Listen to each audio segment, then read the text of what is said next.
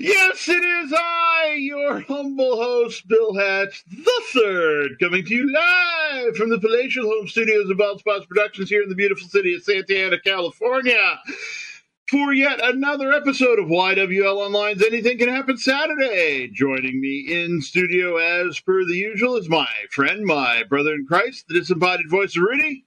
Hi, everybody. I love you all. Waka, waka, waka, waka, waka. And joining us from a more than acceptable safe social distance through the miracle of telephony is my father, Chaplain Bill Hatch. How you doing, Pop? I'm doing very well. And greetings to my fellow Bible inquisitors today. Wherever they may be. Wherever they may be listening from, I guess. Yep.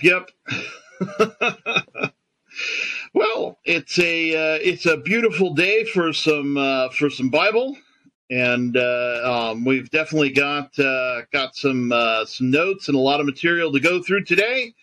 But first, I think we have time for a Rudy Minute. Yes, we do. Waka, waka. Excuse me. Waka, waka with the Lord. Kind of stumbled across over there, huh? Yep. My news is love. Yay, love. The end. That's the shortest Rudy Minute ever. Wow. L is for life. O is for oyster. No. Oyster. Not kidding. Love. Okay. That's the love. You got to feel the love. You know what? I feel the love when I talk to people. I feel I have to tell people I love you because I feel it's flowers bursting out in my whole body. One day when I'm in heaven, I'm trying to be a flower man with flowers all over me walking around. But what it is compassion for other people. Right now, there's things that are happening in the world. They said there's a China balloon that's spying on us. Yeah. They don't know they're going to shoot it down or not. I don't know why they're scared. We're Americans, one nation under God. We have no fear, but love is love. So please remember, people, you hear all these things. Don't panic. Don't do anything. God's plan is going through the way that God's plan is. So remember, even though it feels weird, but it's a plan that God has in life. So I love you all. Waka waka with the Lord. Yes, indeed. So all you need is love. Yep. Love. Da-da-da. Yeah. No, that is definitely a good message. Yep. And if we are trusting in the Lord, we don't need to believe or worry about Chinese balloons or not. They may be we don't. There may be one up there. I have honestly not heard that topic at all, so I'll look it up later after the show. But it's I heard the reason they're not shooting it down is because they're afraid that it's going to land on people. I'll give you another reason because I know it from personal experience when I was a Navy cryptologist, and that is the fact that once back in the 1970 range, because that's when I was on Adak, Alaska, we were able to locate a Russian submarine that had entered the San Francisco harbor. And it was trying to intercept our electronics to spy on us. Well, we were able to intercept everything they did, and therefore, we were spying on them, spying on us. They weren't able to find things, and we let them leave rather than making an international thing about it. Incident. And the same is probably true today. If the Chinese are trying to spy on us, we are undoubtedly spying on that balloon and finding out what intelligence they can or cannot gather, just like we did with the Russians. I can believe that. And then just let it go on its merry way without saying, look what we did and what we found out. I don't think this show will go on that level, but still, it's true from past experience. It's probably the way they're handling it now. That makes a lot of sense. But hopefully they're spying on the show and take it back to China, and that would be awesome. Yeah, sure it would. I wish I knew some Chinese other than Kung Pao shrimp. I like orange chicken. All right. Look, the Bible study today is the deepest And remember, Bible. we're the great United States. Yes, we are, Rudy. Okay, now we're moving Yes. on. Today's Bible study will be the deepest study we as a program have ever delved before. We will finish up our look at chapters 2 through 4. According to Dr. John Barnett, one of the most important chapters of the Bible, all three of them. But it really is one of the deepest studies that we will have ever done. So let's get to it. Last week we finished off literally with the first part of chapter 3 and talking about husbands and wives. Total change beginning at verse 8. And I like the title my study Bible has on it. It's about do no evil. That's how it starts off. We don't want to do evil. We want to be for Christ and therefore not doing any evil. Right. And especially not paying back evil for evil. And that, I don't think we need to delve into that very deeply. Do you, son? No, I think that's pretty obvious. It should be. It also says, don't trade insult for insult. That is a lot more difficult for us to honestly look at. There are some people who will try to outcuss the other. There are, others that will literally try to berate others. That's insulting. And we should not try to do that in the Lord. We should just let Jesus be Jesus or be us for Jesus. What else can they, what other insults can they do that are going to have any impact?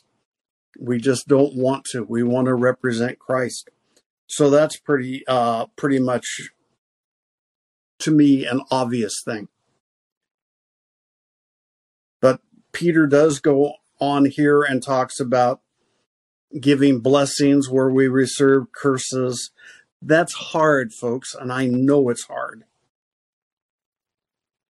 But still, we are told to do it, and there are ample examples throughout the scriptures.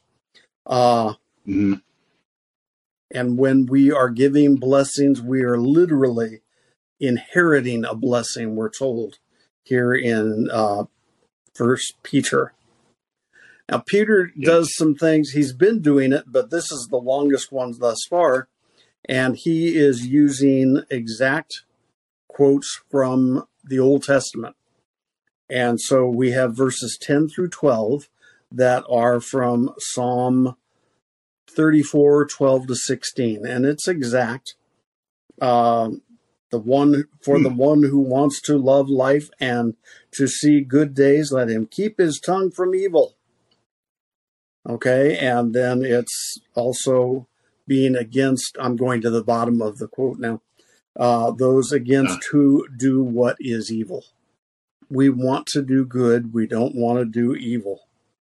To me, those are very important things. Do you have any notes on this section so far, Bill? Let's see. Notes on this section. Let's see. I didn't 10 through 12. Yes, 10 through 12. 8 through 12 for that matter. 8 through 12. Well, yeah, that's true. It's just talking about how important it is to have a Christ-like demeanor and seeking to do good, even in the face of opposition and persecution.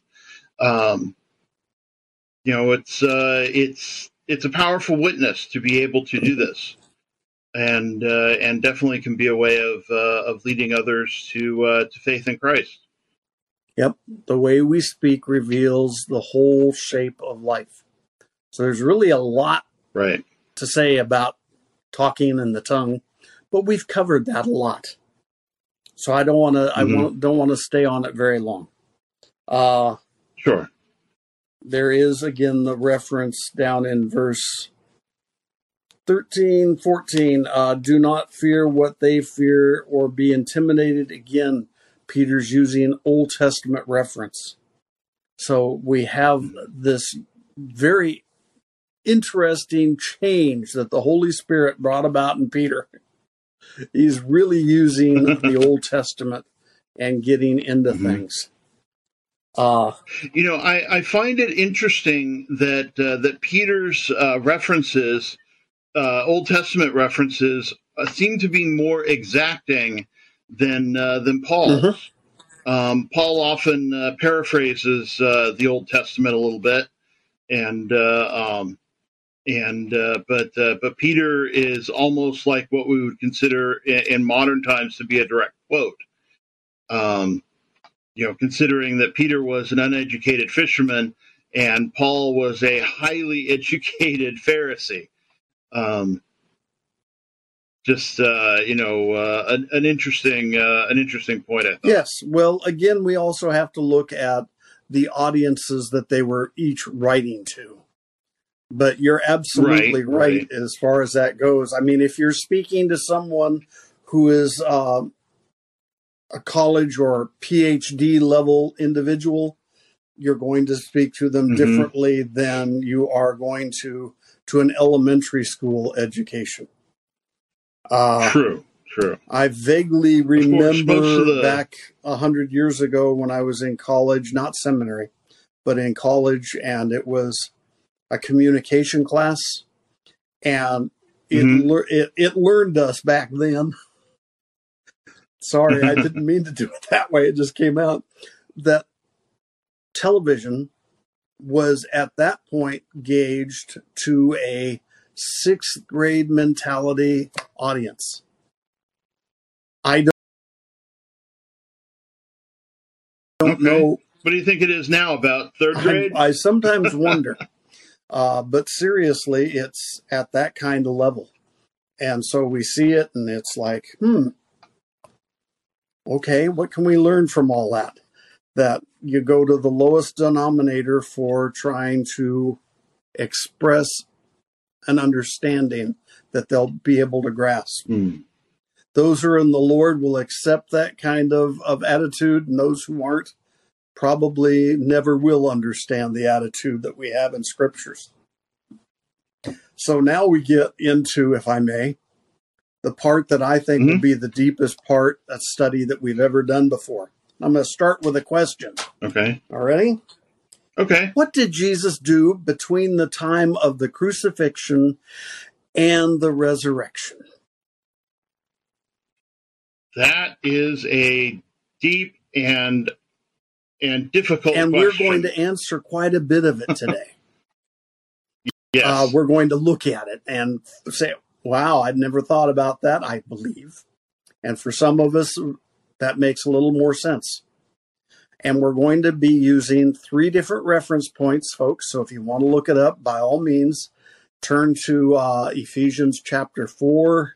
We'll do verses 8 and following, but also John 20:17, as well as what we're doing right here, beginning at chapter 3, verse 18. See, most of us don't think about what Jesus did. Was he just laying around in the grave? By no means. He was not. The body was, but not the spirit.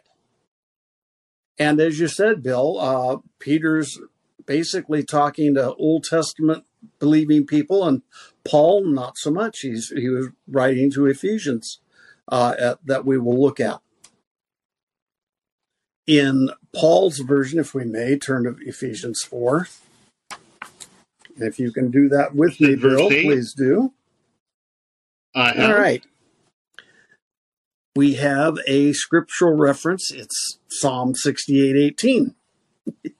Like I said, we're looking at all sorts of it. It says,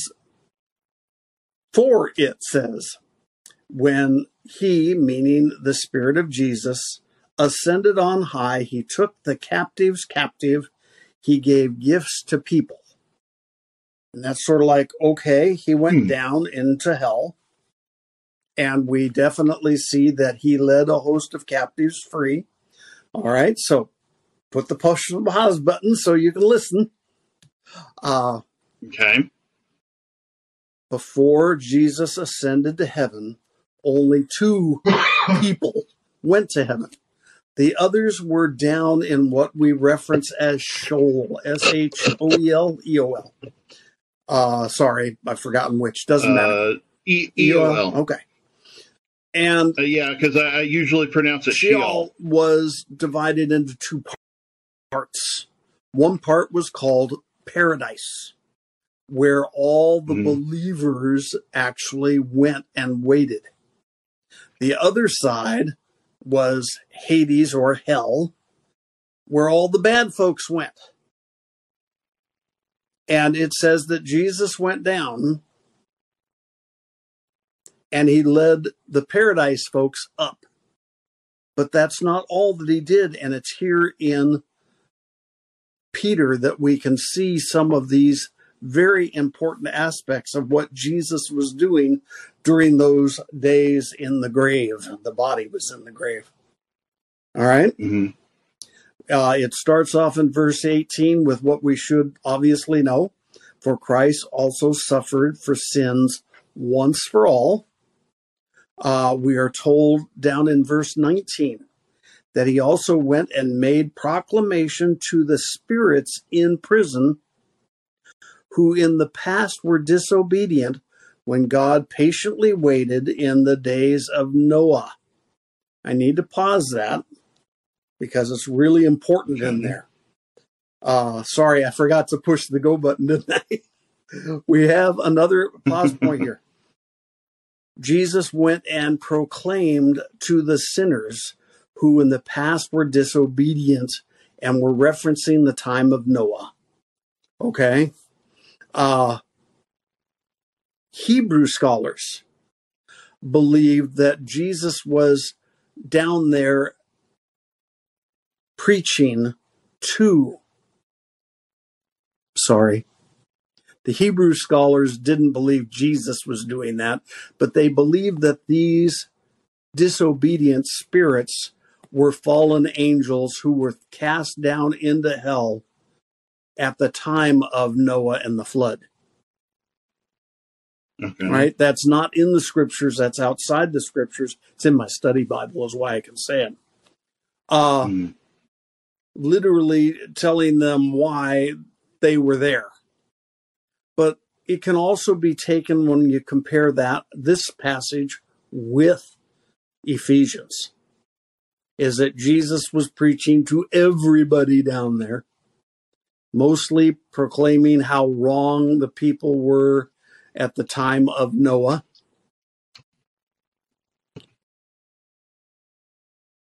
And that he took the people in paradise on up to heaven.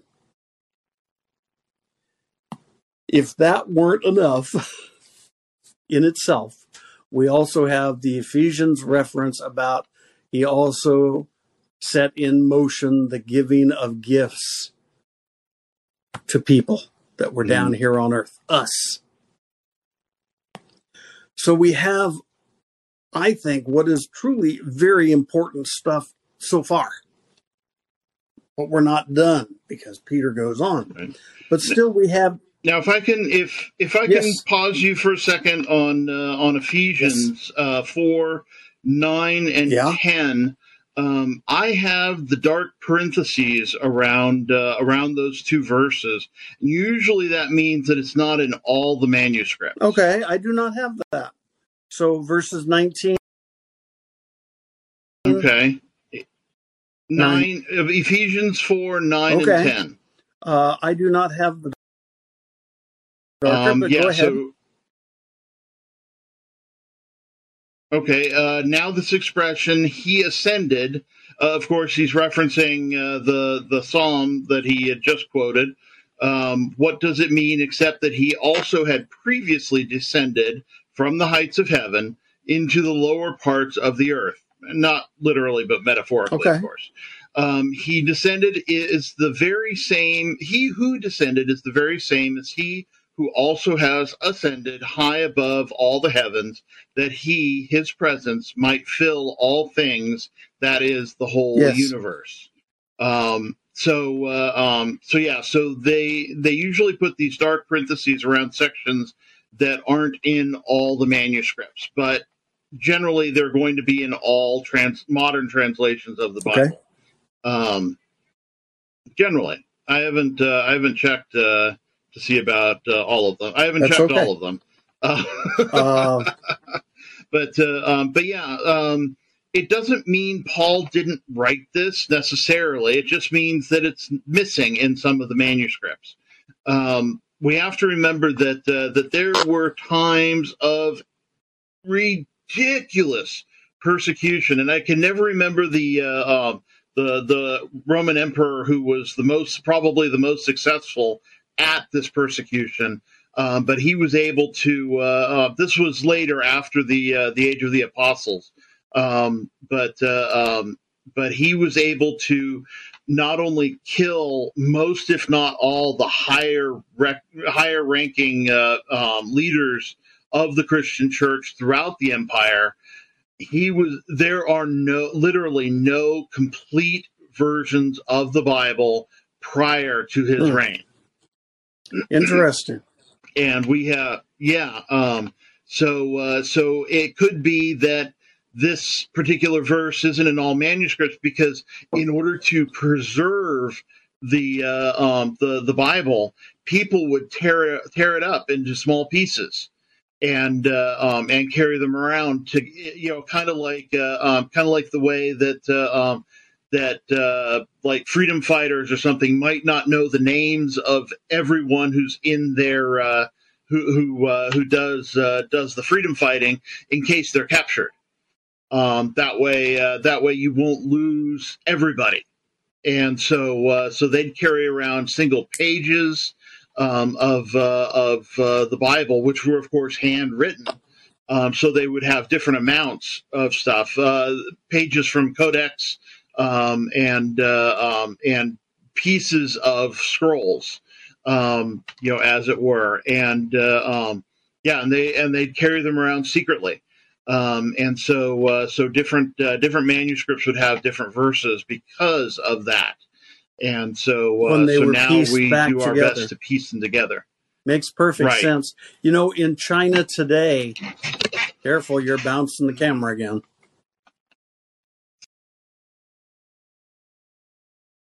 Sorry, I had to sit up. But even in China today, they have very limited numbers of Bibles. So they literally divide it up into sections and pages and share with one another so that they can, one, keep it all hidden better, and two, be able to experience more of the Bible as they trade off their sections. Yeah. And so we can see that, but it's an interesting point. And there's a lot of memorizing going on too. Better than this chaplain who's terrible still at memorization because I have so many Bibles around. I think I don't have to memorize nearly as much. Praise the Lord for the phones. Well, we live in such a free country that we can have so many, we can have as many Bibles as we want here in this country, and we don't have to be ashamed to do so. Let's get back to those two verses in Ephesians. Okay, it is someone expounding on the Old Testament here. It is describing the fact that how can you ascend if you don't first descend? Okay, right. And the lower parts of the earth reference metaphorically to hell itself, which is fine. And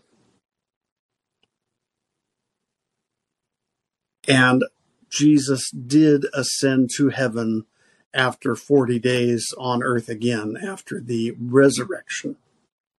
And so Paul is re-emphasizing that that's true. It's what happened. And of course, Jesus is sitting at the right hand of God. And so we have those verses to show that, guess what? The plan of salvation is locked in place. Nothing can remove it. So that's all right that those verses are there because they're not contrary to anything else in the scripture, no matter who might have written them. And of course, we have done many of those things with authorship and who wrote what and was it really them or not, and who wrote Hebrews. It was a Shebrew. Oh. I have my brewed the coffee today. He brewed the coffee? But that's, okay. We're getting on the side step.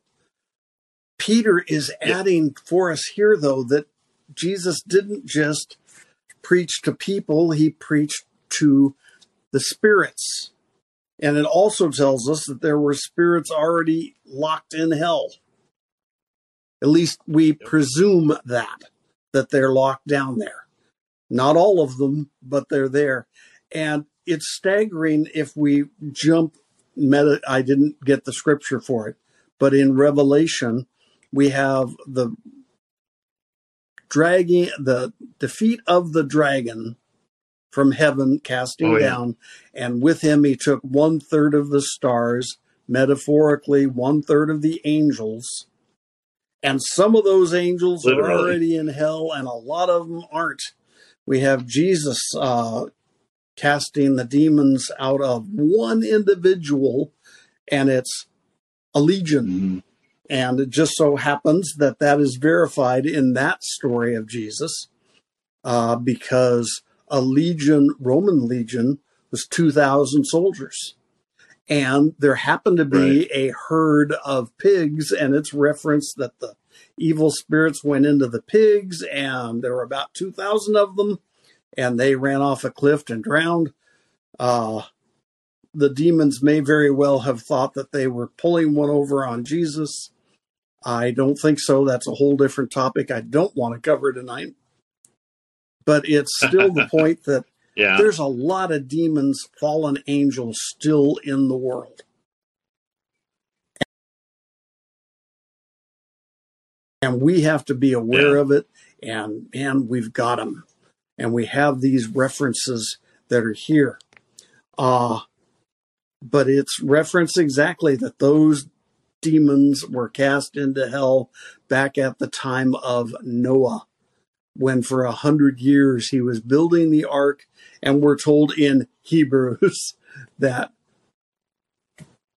Noah preached to people, and unfortunately only 8 of them were saved. And that's what the next part of the study is.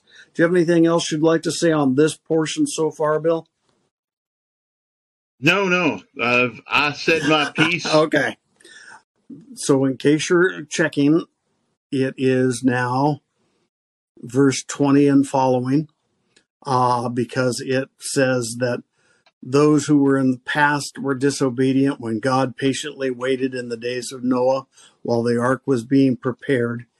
In it, a few, that is 8 people, were saved through water. And now we're getting to the next part of Peter's recommendation, shall we say, to his listeners. Baptism, which corresponds to this, now saves you, not in the removal of dirt from the body, but the pledge of a good conscience toward God. Now, I have parents on this section. Do you have it in dark? No, I do not. But I do have a note here on the Amplified about the phrase "now saves you," reminding us that the baptism is a public representation of that which actually saves the believer, one's personal faith in the death, burial, and resurrection of Jesus the Messiah.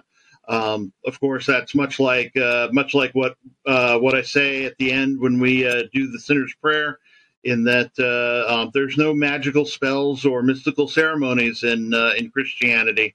You don't actually be saved by these things you do, like saying the sinner's prayer or being baptized. You are saved by the change in your heart. And these other things come as what Jesus might have said is an overflow of what is in your heart. if you have the change of heart, you want to say the sinner's prayer, you want to be baptized, and do these other things out in public, out in the real world, because that is not only the duty but the pleasure of all Christians, is sharing the word. Amen. And it's the point that we say we have a responsibility for baptism for ourselves. Peter was writing to Jewish believers, we think, and John the Baptist is the one who apparently started this baptism practice, but not everyone had been going to John, although it says he turned the world on its ear, but still people that Peter's writing to may not have been. So he's saying how important baptism is. It is the outward expression of an inward feeling or commitment. And as you put so very eloquently already in there, it's something that should be done. When you wrap all this together, it really is a deep study. That Jesus didn't just lay around in the tomb. His body did, but not his spirit. He went and he preached in hell. He led all the people in he emptied paradise. There's no more paradise, people.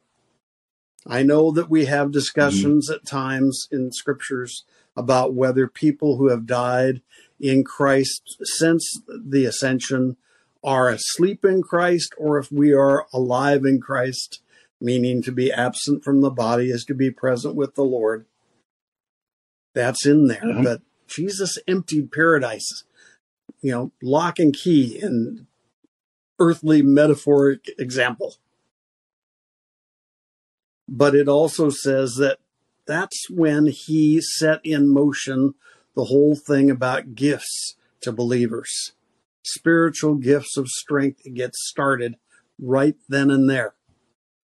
And yes, we have references to it during the 40 days of life between Jesus' life on earth, between the resurrection and the ascension. And we certainly have it with the giving of the Holy Spirit on Pentecost, which was another 10 days later. Let's not get wrapped up in time elements, but still let's look and say, wow, how do we get to be part of all that?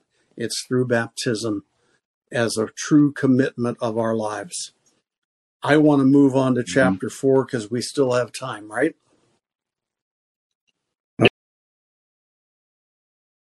Okay. Yeah, we've got like a half hour, I think. Yeah, I have 32:30 on my little time clock, so we're doing great. That's where my timing is. Yep. Okay. You want to start us off on chapter 4, Bill? Is that all right? Sure. I have a oops, wrong word, Doc.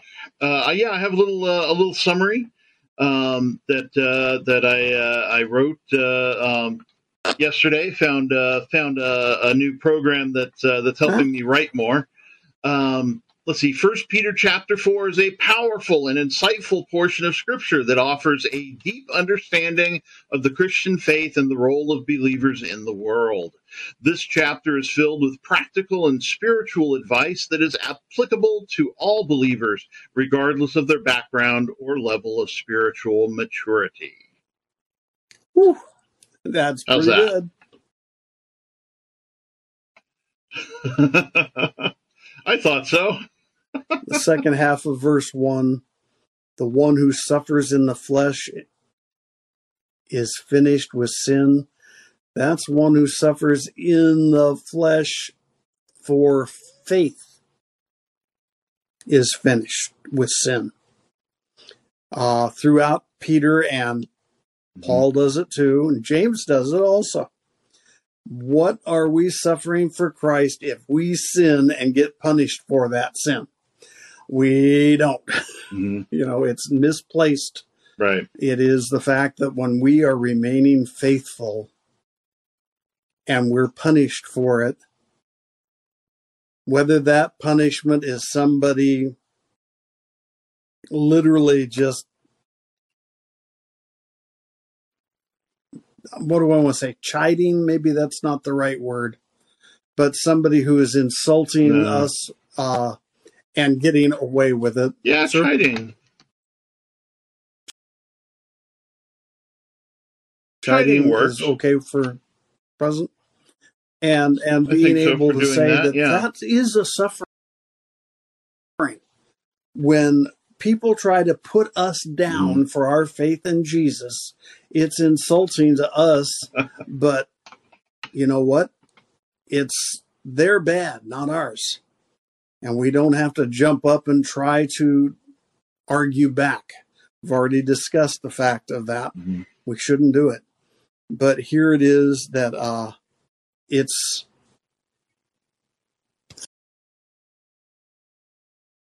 for God when we suffer on those minor things.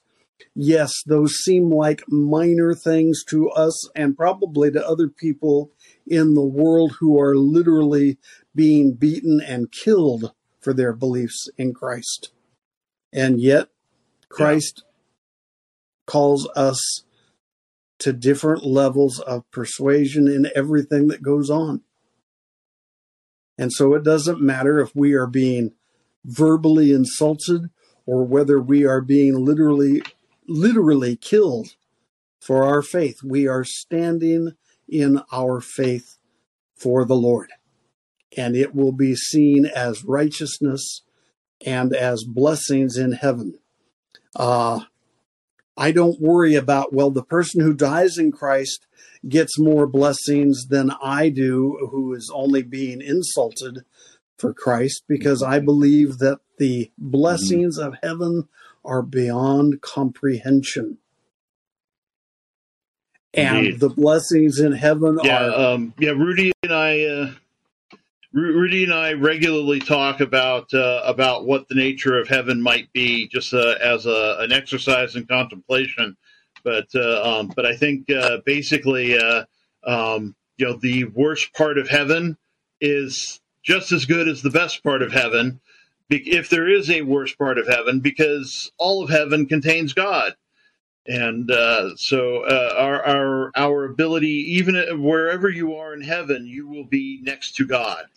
In a very personal sense, not like now, where as Paul might have put it, we see through a mirror darkly.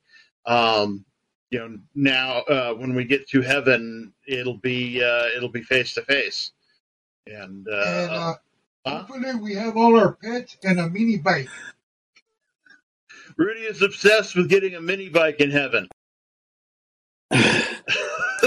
Rudy, there is mention, I believe, and plenty of proof that pets are in heaven, but not so much on mini bikes. He's with you on the pets, but not the mini bikes. They'll be made out of sponge, so nobody gets hurt if I crash. Lots of bubble wrap in heaven. It's not really mentioned either. Lots of bubble wrap. Yeah. It's not mentioned in the Bible. I like the reference because there are different places where it says, in my Father's house are many mansions or many rooms. Yeah. Depending on the translation that you want. Either is acceptable. But to this person, this Christian believer, the lowest basement room in heaven is better than the highest mansion in hell.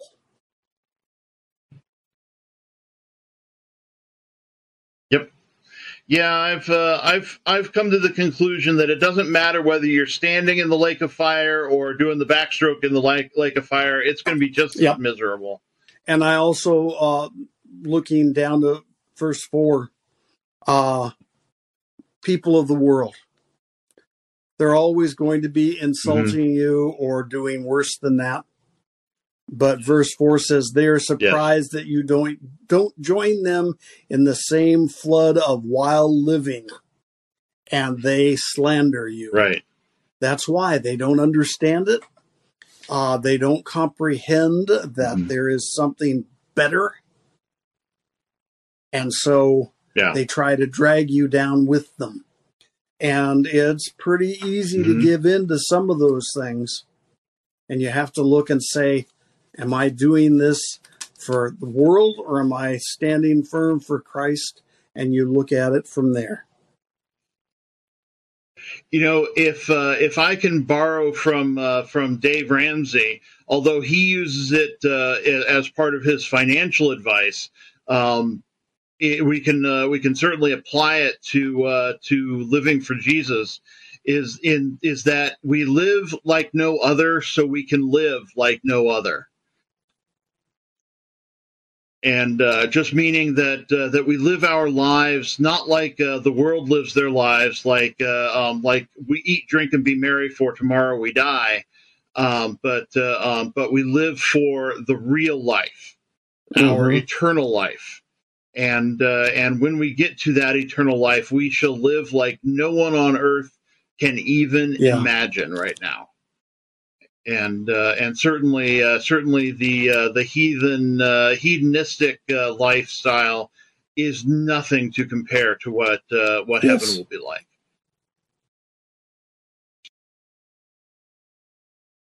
So, and Rudy, you had something? Yes, my question was to the pastors. John MacArthur said that there will not be pets in heaven. Oh, going back to the pets. Yeah, except because I want Scooby and all them, because animals have goodness and love in them. There's plenty of biblical evidence that says that our pets will certainly be with us. That there are animals in heaven. So, certainly that there are animals in heaven, and I think if there are some animals, and if on earth God takes care of even the sparrows, then certainly He'll take care of them in heaven. So I'm gonna see Mr. Bojangles. You're going to see Mr. Bojangles. Yes. Thank you. And probably even Sanford. I want to talk to that donkey that talked to the man. Balaam's donkey, Balaam's donkey? He should absolutely be up there. She. But there is no gender in heaven, so we could discuss that too. We just have to reference them. Yeah. All right.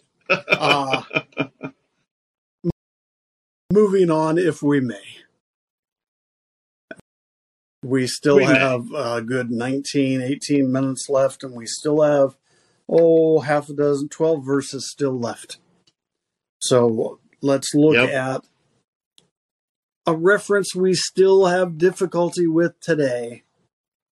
But for them, everything was supposed to be immediate, just like us today. We want everything now. And our timeline is not God's. But it says in verse 7, the end of all things is near. 2,000 years later, almost 2,000 years later, we're still saying it's near. That's the way we should live. We should live each day as if Christ could return today, but also be ready to live tomorrow in case he doesn't come.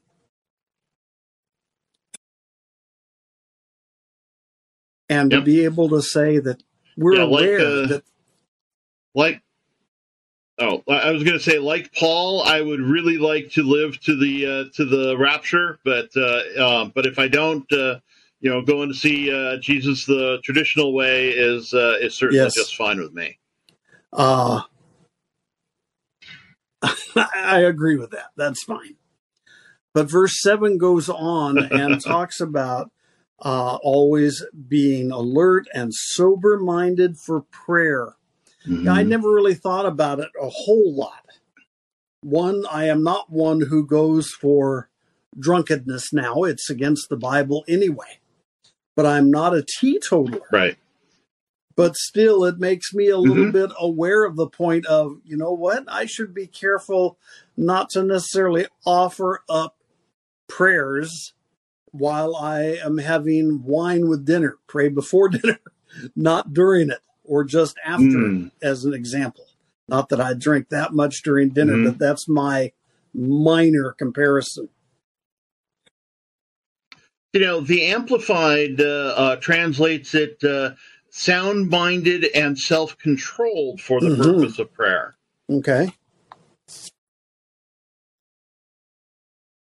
Let's see. And then the little additional bracketed piece is staying balanced and focused on the things of God so that your communication will be clear, reasonable, specific, and pleasing to Him. So it's interesting what we can take the sober-minded part to be, and how we can expound upon that. And we do need to be mindful for our prayers, and remembering that sorry folks, but none of us can be thorough enough in our prayers. And I mean personal prayers when it comes to that.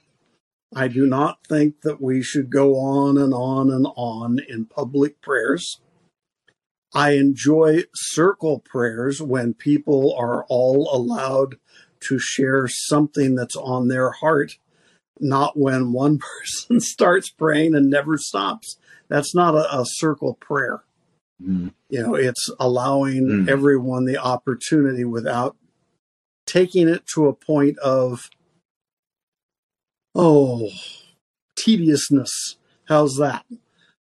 It shouldn't be one person thinking, I wish this person would be quiet so this prayer could be over. You know, I'm sure that happens. Just like I wish they'd be quiet so I could hurry up and get to my point. That can also happen. But we need to be very sober-minded for prayer. I've always admired people who can pray longer than I can. I don't know. I've always been short and succinct, and I can never think of everything I want to pray about. So sometimes I even take notes. But some of the people I know, they're just so good at prayer. And, I'm not one of them. And I have to admit, I'm a little envious of that ability to just do that. I don't want to do anything else on the prayer side of it because I'll get on a rabbit trail. I know we still have some time, but I want to look at some of these others. Above all, maintain constant love for one another, since love covers a multitude of sins. Reference to the Old Testament again. And that's really good to see that it's nothing new.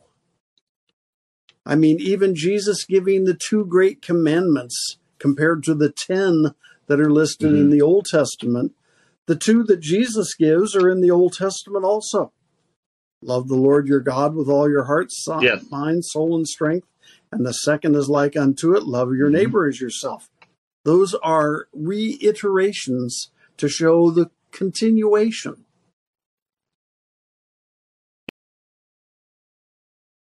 In many ways, Solomon was right. There is nothing new under the sun. Verse 9. Be hospitable to one another without complaining.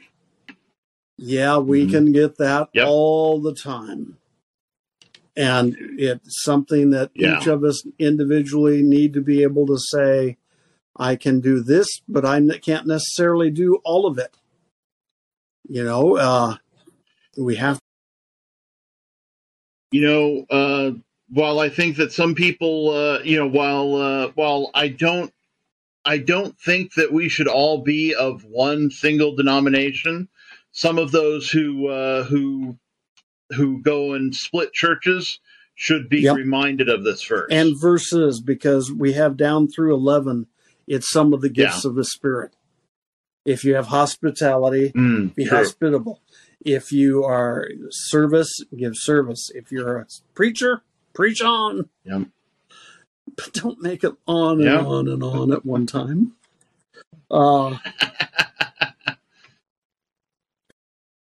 Because Jesus Christ is everything. It's part of verse 11.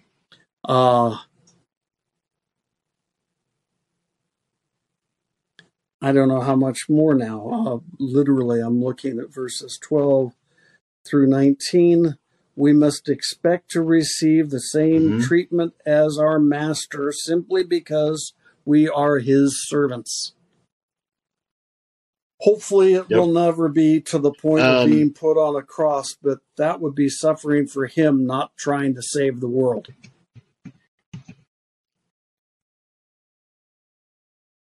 Right. Basically what I've written down in about 12 through 19 is how Peter underscores the importance of love and unity in the body. Speaking of people who split churches. We're to love one another as Jesus loved us and be servants of one another in love. We need to be humble and gentle in this love. And, these are great qualities. These are qualities I teach as part of my ethical leadership development program. Our relationships with one another reflect our relationship with God, and we need to work together to bring glory to his name. And it is so important for us to be able to say, I am doing this not for Bill, but we are doing it for the Lord. Let those who suffer according to God's will entrust themselves to a faithful Creator while doing what is good. And I wrote off to the side, which is seldom for me inside the Bible margins, but I've done it, and it's always keep your faith. No matter what the persecution is, it's that we are living for Jesus and the glory of God's kingdom. And when we can do that,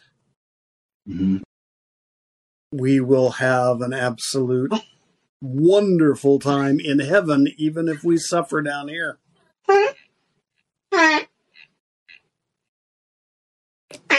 And that's all. Yeah. Sorry, that's all I have for today's study. Gee, that's all. But that's a lot, I think. Okay. That is quite a bit. So here's the question. 1 Peter chapters 2 through 4. Is it one of the most important chapters of the Bible? Yeah. Without a doubt. Or should I say, are they one of the most important chapters of the Bible? They are very important, especially when it allows for that deeper study that shows more of part of the life of Christ, even though it's during the death of Christ and the resurrection and goes forward. Yeah. Yep. I think it's a meaningful source of wisdom and instruction for Christians, and that it provides guidance and insight into the nature of our faith and our role in the world. This is something that we can use to grow in our faith and live lives reflecting the power and love of Jesus Christ to the world around us. Yes. Okay. See, now I'm writing, and things are starting to flow. All right. So, what else do we have on the week's activities, son?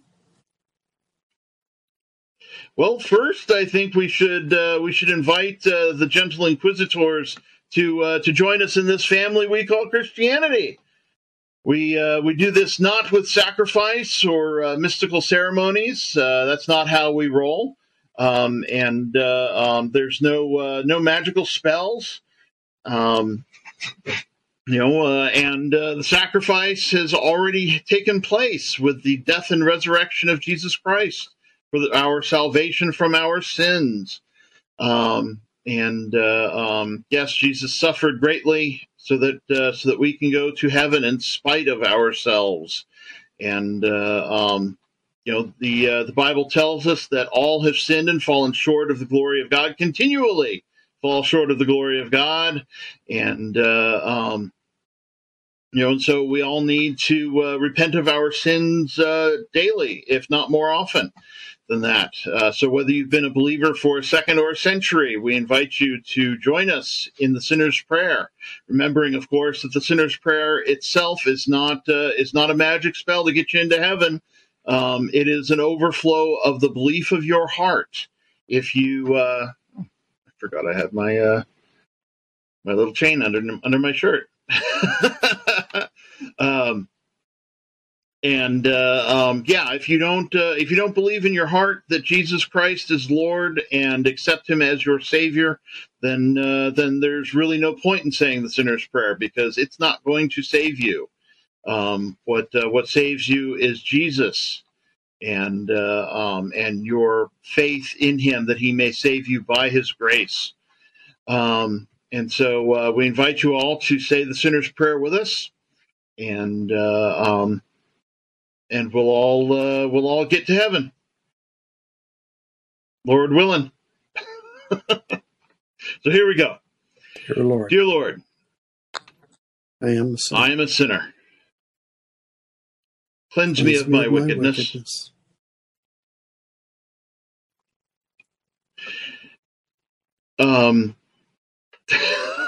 Show me how to love you with all my heart, mind, soul, and strength. Show me how to love you more with my heart, mind, soul, and strength. And teach me how to love my neighbor as myself. Teach me how to love my neighbor as myself. Guide my steps along the path you would have me take. Guiding my steps along the path you have for me. And help me to do the work you have for me for the building of your kingdom. May I continue doing work for your kingdom. Come into my heart and be the Lord and Savior of my life. Heart, be my Lord and Savior. And all these things we pray in Jesus' holy name. All these things we pray in Jesus' holy name. Amen. And there you have it, the beginning of your journey as a Christian, because the sinner's prayer is not the end. Indeed, it's just getting on the starting chocks and getting ready to run that race. And so next thing you should do is find yourself a Bible-believing church with a Bible-preaching pastor and lots of strong Christians to help you figure out, well, just what your next steps should be. And, because you need some next steps. But I do know what you should do after that, and that's come back for more shows. We have plenty of them here for you this coming week. Let's see. On Tuesday will be YWL Online's Totally Approachable Bible Study for All, in which we will be continuing our journey through the Psalms. And we'll be starting with Psalm 135, if I remember right.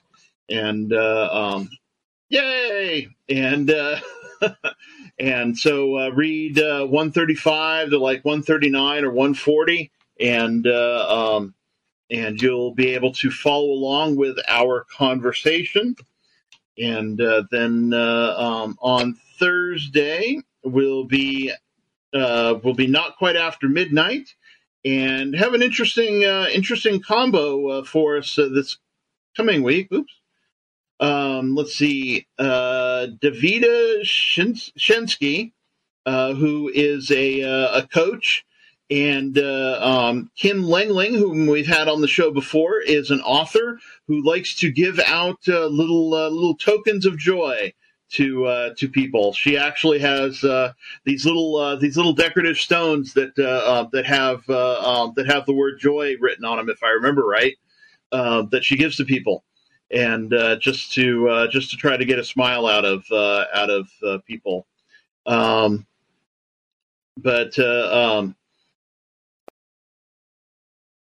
Let's see, and then so it should be an interesting conversation. They're very different people.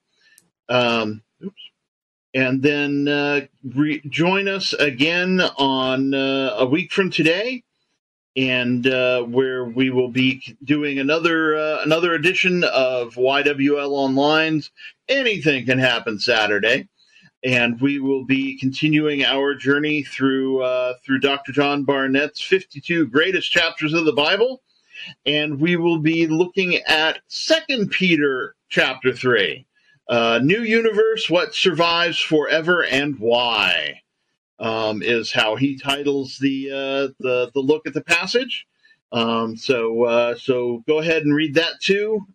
Plenty of homework for you to do this week, and so don't say we never gave anything to you. All right. And with that, I will ask you again, fine gentlemen, do you have anything else to say to the nice people? I love you, and this is the great United States of America, where your hands shook and your money's took. Okay. Well, we don't need to worry about the money, because money's not everything. Yes, God's blessing. But it certainly God's makes blessing, life God's nice. blessing, God's blessing. This is Bill Hatch from Poplar Bluff, Missouri. And this is Bill Hatch from Santa Ana, California. Oh, sorry, I shifted again. I need to get a different table. God's blessings from here as well. Be safe out there, and remember to wash your hands, and stay tuned for the ending credits.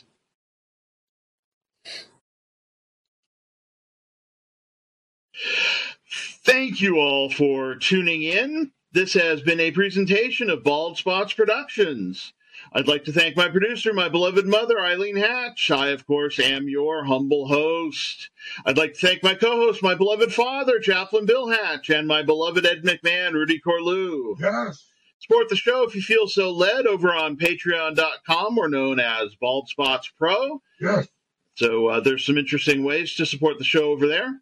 Don't you dare miss Not Quite After Midnight. You can find us on Facebook and wherever fine podcasts are offered. Yes. Please like, comment, and share to stay informed. Subscribe, follow, whatever you got to do to kick that algorithm into gear and help us reach more people, because that is the point, is to reach more people with the message of Jesus. If you or someone you know needs support now, call or text 988 or chat 988lifeline.org. That, of course, is the suicide and crisis hotline here in the States. So thank you all again for tuning in, and have yourselves a wonderful whenever. Love you! I love you too. Now. All right. Bye for now.